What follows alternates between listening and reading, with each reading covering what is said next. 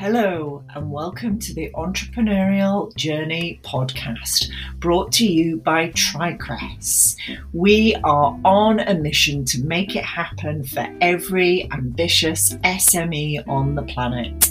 And we're doing that by delivering you fantastic, tried and tested business coaching and consulting through our app called Fuel My Business.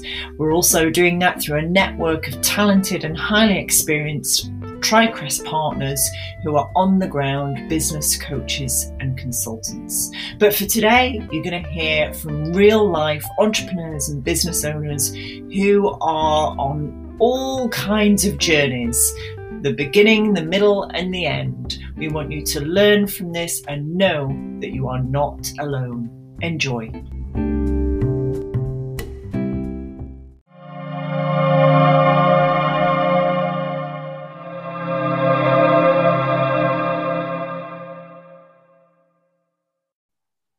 Hello and welcome to the Entrepreneurial Journey podcast. Today I have Jack Sutcliffe with me. He is the CEO of Power Sheds. Yes, that's right, Power Sheds. And I've got a million and one questions to ask him about Power Sheds and what that actually means. So Jack, hello, how are you? Hello, yeah, very well, thank you. Thanks for having me on the show. Yeah, that's an absolute pleasure. Now, one of the reasons I've got you on the podcast is you won an award at the Great British Entrepreneur Awards this year, and you won Disruptor of the Year for the Yorkshire, Northwest and Humber region. Yes. Congratulations. But it's not the only award you've won, is it? What else have you won this year? Yeah, we've had, we've only been going 19 months now, so we started at the beginning of last year, and yeah, we've won that award, which was a regional award, but we also won a few national awards. So we've won the best new business for the National Lloyd's Business Awards. We've won the eBay Award for Innovation at the eBay for Business Awards. We're a finalist in the SME National Business Awards. So yeah, we're doing all right overall. You are, right. So how have you managed to create a business out of sheds and win all those awards? So it was started by myself and a colleague, Simon, and we worked at a shed manufacturing company for quite a long time. Simon was there for 29 years, I was there for 11 years. And at the end of 2018, we decided that we can do this ourselves and do something different and do something better. And so we made the decision to leave and set up on our own. Mm-hmm. So we devised a product range which is quite innovative. Other companies have done little bits of similar things and done a few bits in what we've done our whole range on, but no one's done a complete whole range of a standalone product in the way that we've done it. So there's quite a lot of differences with us to other shed companies. It's quite a commodity market. It's unbranded. It takes 6 to 8 weeks to get a shed. So we wanted to change that and do something different. So we're trying to make the market branded. So we try to be a brand in the industry, because you generally not have heard of a brand of a shed company. No. And then we've created a kind of a modular format shed. So even though modular is not original, we've done it in a way that every one of our 320 models is made from 50 components, which means it's scalable. And we've done it to allow every one of our sheds and components to fit on a single pallet. Mm-hmm. So this means rather than waiting 6 weeks for a shed to come from a manufacturer who delivers it themselves, we send it out on a pallet, and it can go through a pallet delivery network, and so it can go next day or 3 days. So no longer do you have to wait 6 weeks for a shed. We can get one to you anywhere in the country for next day delivery, or anywhere in Europe for a week, within a week. So wow. It's kind of, I'd compare it a little bit to the mattress industry, where someone brought out a mattress in a box and it kind of changed the industry. Now it's quite a hard thing to deliver, but when you put it in a box, it's an easy thing to deliver. You can pick your own delivery date, you can have a time delivery date, and that's what we're doing with sheds, and we've as well as having a branded product, a better quality product is a bit more expensive, but the fact that you get a good product in a quicker time frame means that it's taken off. That's incredible. Who knew you could innovate around sheds? I'm sure you can innovate around anything, but yeah, it's a lucrative market. It's everybody who's got a garden generally has a shed, and I think it was Cuprinol showed it was 1.5 million sheds are bought each year, but yet the market has no manufacturer who owns more than 5% market share, so it's quite unique in that respect. It's got a lot of small independent manufacturers throughout the country just looking after the local area because it is hard to deliver. There are a number of national manufacturers, but a lot of them are dealing with the companies like B&Q where it's unbranded. It's just cheap and thin wood and not a good quality timber. There's very few, in fact next to none, who do a good quality, more expensive shed, thicker timber, higher grade, but yet caters for the whole of the country and delivers in a quick time frame. That is phenomenal. That's absolutely phenomenal. I spent a year in the logistics industry, so I understand the issues around delivering awkward sized and shaped things. Yeah. And the fact that you've overcome that hurdle is possibly one of the biggest hurdles to overcome. And have you sort of patented the technology that you're using to get everything on a pallet, or what? How have you done that?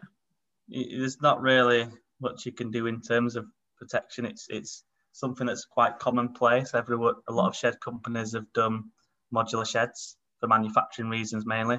So there's 3 or 4 companies who are delivering some of their range on a pallet, but no one's delivering their whole range. And I don't think anyone's quite seen how the benefits of that if they get it right and they package it in a certain way.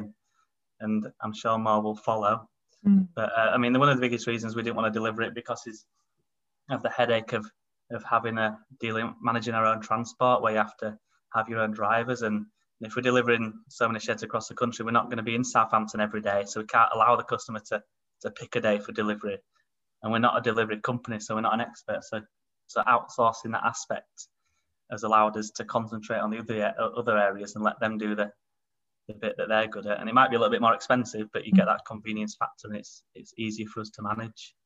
One of the little bits of research I was doing before came on the podcast was how quite a few of my friends have been ordering sheds. And there's a bit of a problem at the moment in lead time. And one of my friends was trying to order a shed and she was told next June. Now we're recording this in December 2020 and she was told June 2021. So how are you right, you've got the logistics sorted out. What about the supply chain in terms of the wood and things like that? How are you still getting sheds to people in a fairly short time scale? Yeah, it has been a challenging year for the industry. So the demand has been overwhelming with everybody being at home in the garden rather than going on holiday, and people has got money to spend on things for the house or for the garden. They need somewhere to put it. So it's demand has been a lot higher than anticipated. So we've done a few different things. I mean, timber's been in short supply and the prices are going up. That's made things harder. Raw materials such as like ironmongery coming in, or glass coming in from places like China is more difficult. There's challenges at the moment bringing in containers because a lot of them are full of PPE. So the price of bringing in a container has gone up dramatically. So they're trying to drive things in instead of ferrying them from China. So there's been supply issues for a lot of companies. We've managed supply quite well. We have good relationships with our suppliers, which has been important. We've forward ordered quite a lot. So spent quite a lot of money on getting a good 3 or 4 months of stuff in and just kept ordering and keeping on top of it.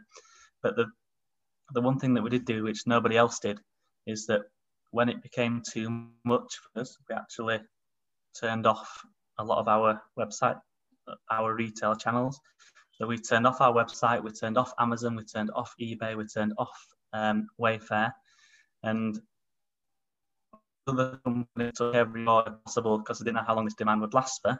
We thought it was the best decision to look after our trade customers, so the garden centres who take orders. They might not be as high a margin, but because we feel that they're going to be in there for the long term, looking after them is the best long-term decision for the business. And we think it's the right thing to do, because some of those garden centres had closed down.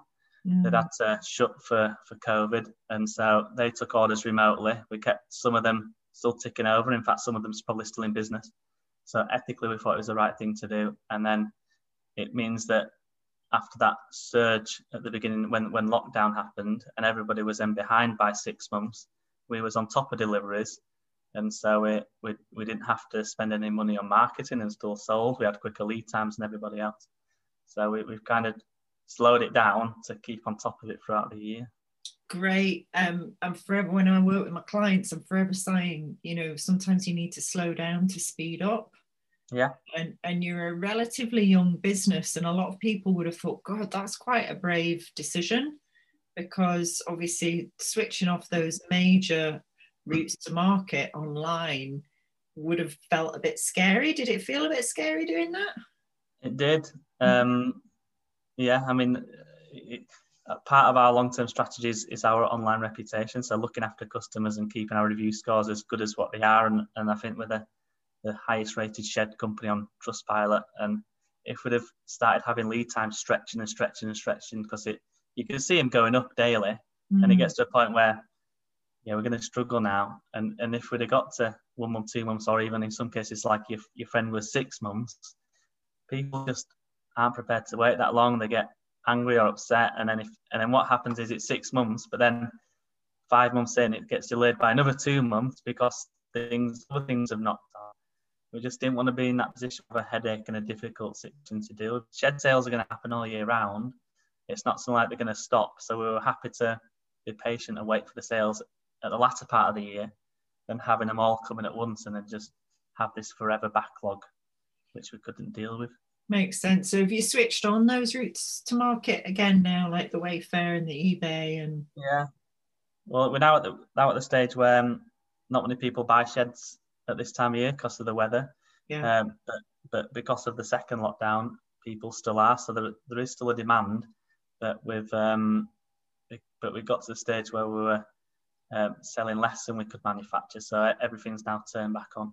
So Amazon back on, Wayfair's back on. And so next year, because of the factory that we leased, it was a 10,000 square foot factory, and we hit capacity this year, so we couldn't scale up anymore. We turned the channel on, we couldn't produce anymore because we didn't have the space. So we just signed a lease for a 48,000 square foot site, which is just down the road. So we can move next year into a bigger premises, increase capacity by at least 5 times, retain the existing site, which we're going to do something else with. So next year, if it does increase further, which we think it will, I think the demand will be high again, then we should have the room to grow and cope with the extra sales. That is phenomenal. How many people did you start off employing 18, 20 months ago, and how many people have you got now? So in April 2019, there was just me and Simon. So the first month we sold 14 sheds. Wow. Me and Simon cut them, manufactured them, treated them, packed them, sent them, took the orders. So by the end of the year, we had 12 staff, and we've now got 36. So there's 36 staff, and we're doing 300 sheds a week. Wow. Whereas next year, we want to be doing between 1,000 and 1,500. So we want another sort of 40, 50 staff to come in the next 3 to 4 months in our new site. So we're busy at the moment setting up the new premises. So we've bought new machinery, getting all the electrics, all the saws sorted out. So yeah, at the moment we're setting up this new site ready to move in hopefully January. That's fantastic. That's a really good news story for businesses across the UK, in that you're employing people. I'm guessing when you put an ad out there for people, have you been fairly overwhelmed with applications? Yeah, we have. We're in a good position where our site is kind of in between Leeds, Bradford, Huddersfield, Halifax. So it's in a good position for recruitment anyway. But now, you put on an ad and there's literally too many CVs to look through. So you look through the first batch and find some people, and then it's a sad state of affairs that there's so many people out of work. But it's we've had so many people who's joined us this year who's never worked in manufacturing before. We've got someone who's worked in a coffee shop before, who's one of our best manufacturers now, for example. Brilliant. It's a job that we've kind of de-skilled in the way that with a couple of weeks of training, you can pick it up, and then it's just practice and practice and practice to get better. Right. But yeah, we just look for people with a good attitude and a good work ethic, and that's the sort of people who we want to come and work for us, and we'll teach them the rest. Yeah, the amount of people who's applied is incredible, really. It's not very good for the economy. But. No, I know, but at least you are an employer and a growing employer, and it sounds like you're going to grow even more next year. By the end of next year, how many staff do you think you'll have? I think 70 to 80. So the plans, once we set up the new shed manufacturing site, where we are now, that's going to be used to manufacture log cabins, and that's more for people working at home. So if you have an office in the garden, which that's 6 to 8 months for a cabin at the moment. So if we can get that up and running, we'll already have a good head start, because you won't be able to find a cabin very quickly unless you come to us. So I think that's a good market that we can get into as well. I'm so glad you've said that, because when I was looking at your website, I was thinking, I wonder if he does like garden cabiny things, because I like many people, have been working from home and I quite fancy a garden cabiny thing to either set up my office in, or as a kind of a different space to be in outside of the house. So I will watch with interest. You can put me on your email list and let me know when they come in stock. Well, I think the market's, I don't think it's going to go back to what it was. I think even after it's all over, I think people are now going to be working at home a lot more. I can't see that going back to everyone back in the office. I don't know how you feel about that. But. Well, I worked from home anyway, and my office was always my clients' premises. So I was always out and about, going to different clients, always delivering work, either in their office or in a hotel or whatever. So I miss seeing other people's offices and workplaces, and I miss that traveling bit. And I liked the balance. And I think that's what most people will feel, is that they want a bit of a balance of a bit of going to a workplace and a bit of being at home. And I think like the garden room, the lodge in the garden is going to be a really nice way of getting that balance, actually. Yeah. I think it could be good. Yeah. When you get your shed, when you order it, do you have to put it up yourself, or do you offer a kind of shed erection service? You generally have to put it up yourself. So it comes with instructions. We've done some videos to show you how to assemble it as well. We do get very few people ringing up to question things. Right. So we think people are finding it all right. It's not too difficult to do. You need probably a drill and a hammer, and a base to put it on. We've in previous employment we've managed installation, and it's a difficult one. It's one that's requires installers who subcontractor throughout the country, and it's another area where we thought, do we want another problem, another headache to deal with? Because even though some of them are brilliant at installing, they're not always the best at communication and managing a diary. And it's difficult to set up our own employed installers just to do us or our sheds around the country. So we decided to stay away. However, if someone wants installation, we'll give them the number of a recommended installer, and then they can speak to that person and book an install, but we won't take a cut. We'll just stay out of that. That sounds sensible. So your business model is just keep it simple. Yes. Focus on what you're really good at and streamline it. Yeah, we've done that as well with the product itself. So many of our competitors have a shed and then a million one ways in which you can customize it.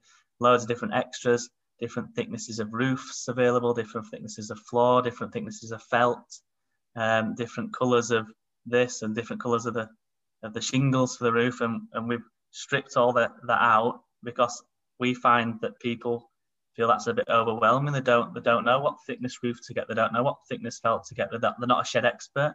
So rather than go in let's give you a million options, we've sort of put it down into, here's your shed. Do you want a single door or a double door? Do you want windows or no windows?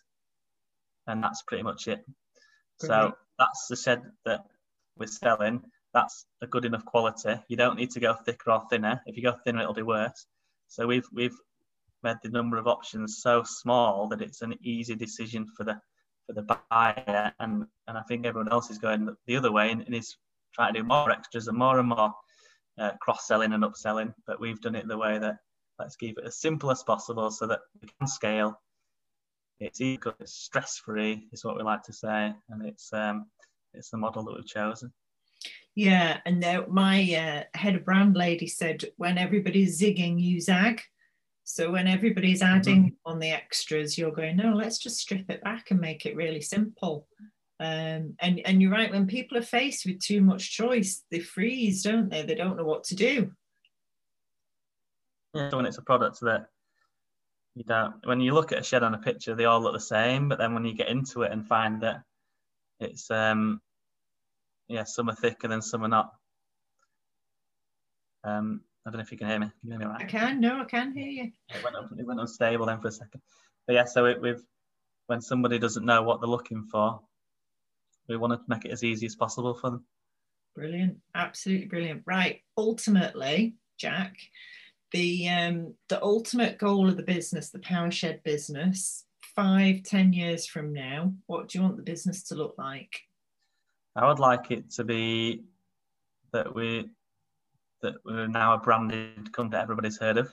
So I know it's a cliche, but you've heard of a Dyson vacuum cleaner. We want to do something with sheds so that people do know who we are and do know who the Shed brand is and have that leverage. I would like to, with the capability of delivering pallets to Europe, I want to be able to sell sheds throughout Europe. Brilliant. Because when we've done our research, if we ship a shed to Germany or France, it's still cheaper with the delivery charge than them getting it locally. So I think there's a lot of plastic stuff and metal stuff in those areas. So not many people, they don't have a similar product that we have. It's a very British thing, this wooden shed. Isn't it? But I do think that when we looked at search volumes and stuff for sheds and wooden sheds in those areas, people are interested. People are coming to us now saying, can you ship to us? We had one this morning wanting us to deliver a shed to Malta. No. So, yeah, we're getting demand across the world, and we just want to get to the position where people can find us. I've never thought of a shed as being a British thing, but now you come to mention it, when you go abroad, you don't really see them, do you? I think metal sheds are big abroad and plastic sheds. Yeah. But not necessarily wooden ones. I think climate's got something to do with it, because it's a natural product, so timber can move and twist and warp, and so it might not do well in places like Dubai, but I think it'd be fine in Germany and France and stuff. Yeah, definitely. Brilliant. So you're going to have this Powershed brand, and how many people do you see you self-employing, and how are you going to retain because it sounds like you've got a great culture going from what I'm kind of gathering from our conversation. How are you going to make sure that you keep that sort of lean, simple approach as you grow? Yeah, I think that's going to be one of our biggest challenges. It's already difficult sometimes to keep staff happy. We try and do little things to keep them going all the time, from buying them little advent calendars or birthday cards and things like that. But as we grow, Simon and I are very hands-on. So Simon will be helping manufacture or helping pack. I'll be answering the phone, taking orders, and it's going to get to a stage where we need a good management team to help us keep expanding and keep growing. And Simon and I will have to not be on the operations side so much and getting involved so much and looking at the strategy more. So I think that's the next step is we've grown in such a short space of time that 36 members of staff and 90% of those are all doers, and there's not much in terms of supervision apart from just a couple of team leaders or supervisors. So we need to get the structure of the company correct in the next couple of years, which will allow us to manage those people and have a better structure for them and have reviews and have values that we want to push out to people and get that. And I think that'll come with time and some assistance from other good people and somebody like me. Yeah, probably.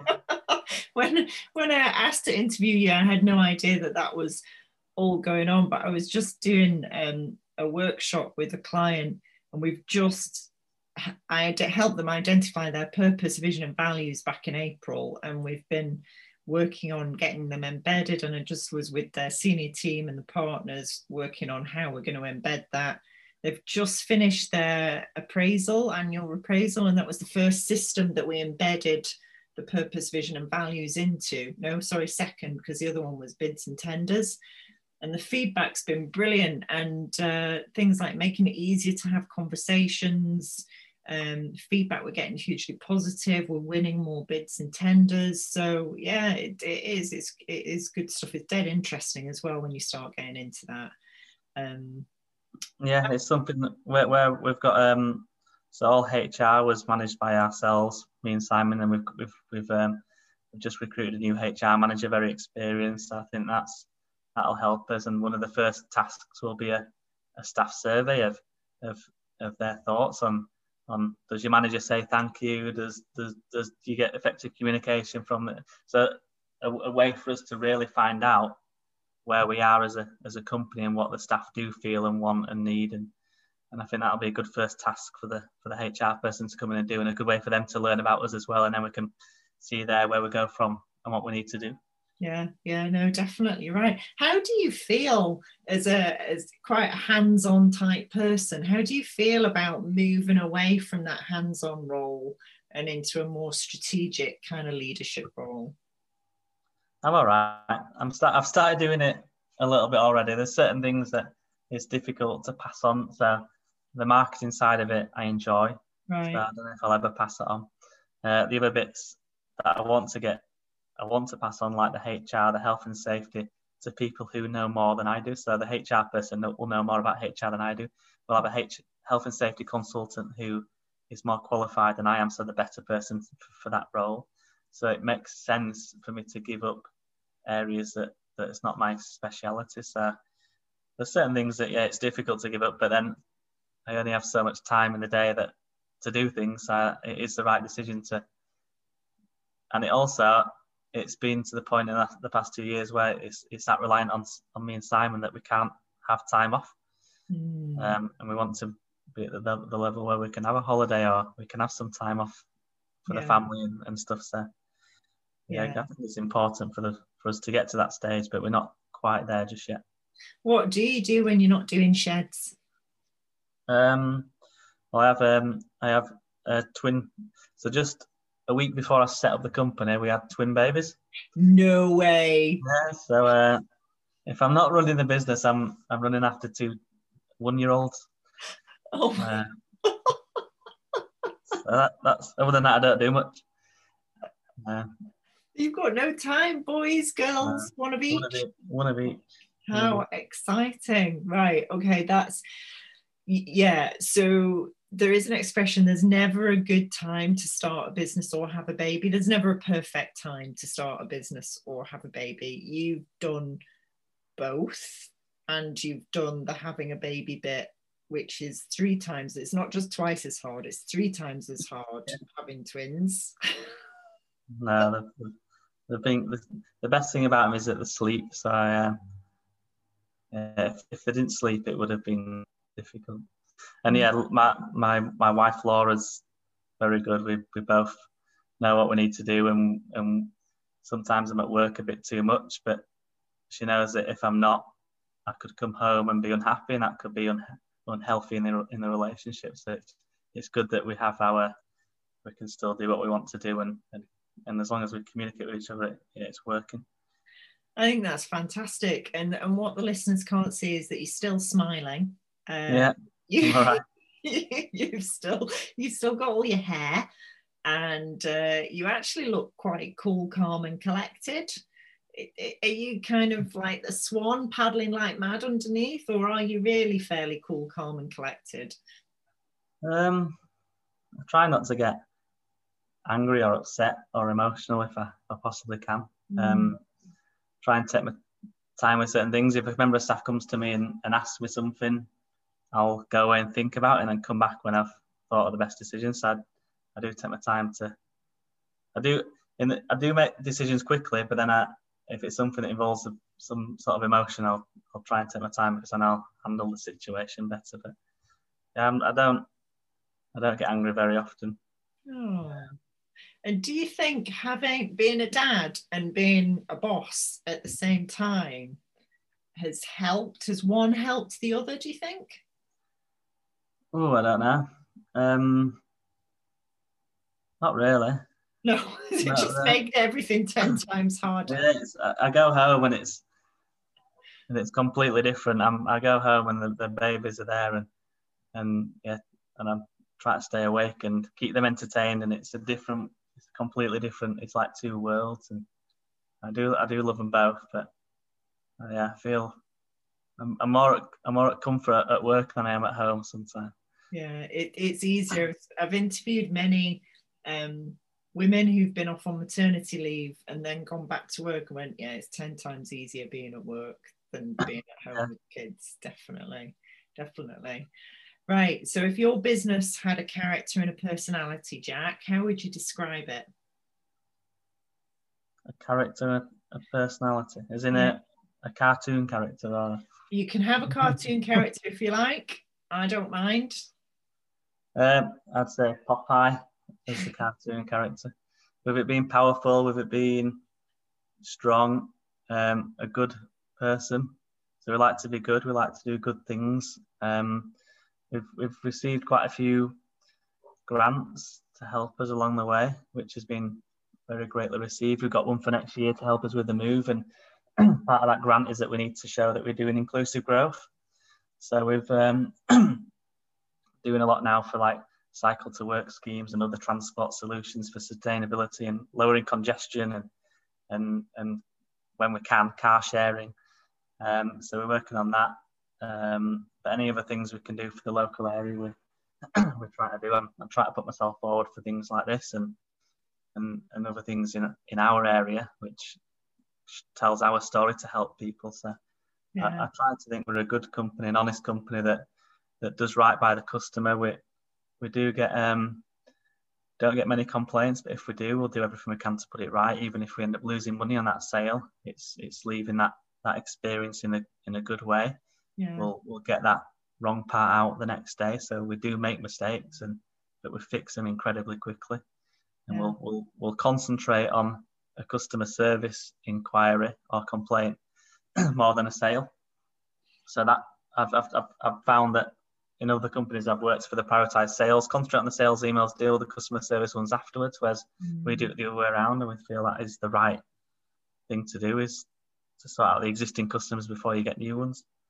Yeah, you're right. You're absolutely right. One of the models that we use, the economic engine, the last piece of the circle is the relationships, and it's the relationships with your customers that have either just bought or aren't necessarily buying at the moment.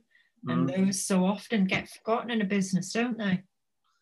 Yeah, and it's one thing that our industry struggles with, because generally you don't get much repeat custom. You buy a shed and then you won't see them for 20 years.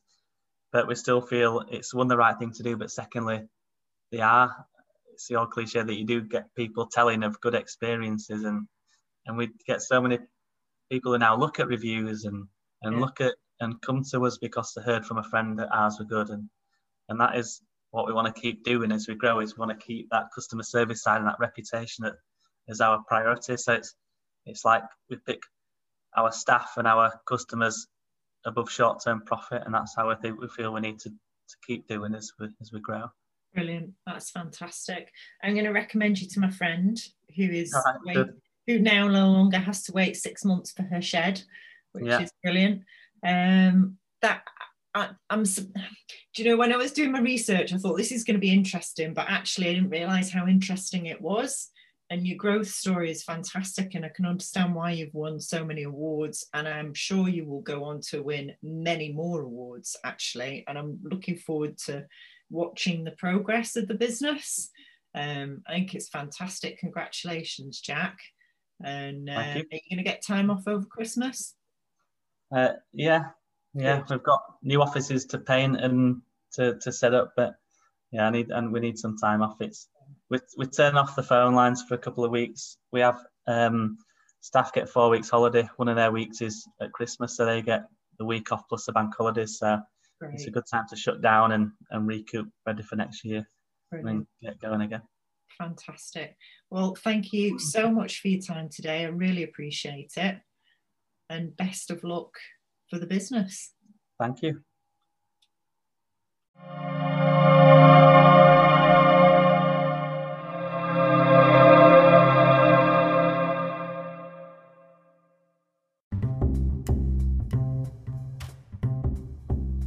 Thank you for listening to our Entrepreneurial Journey podcast. You can find us at trycress.com and you can find Fuel My Business there too. Answer the 12 questions in less than 60 seconds and find out exactly what's happening in your business. And then, even better, learn how to fix it. Did you know you can access our Trycress partners through Fuel My Business too? Just upgrade your subscription and you can get access to them in a group coaching session once a month or even one-to-one. Enjoy.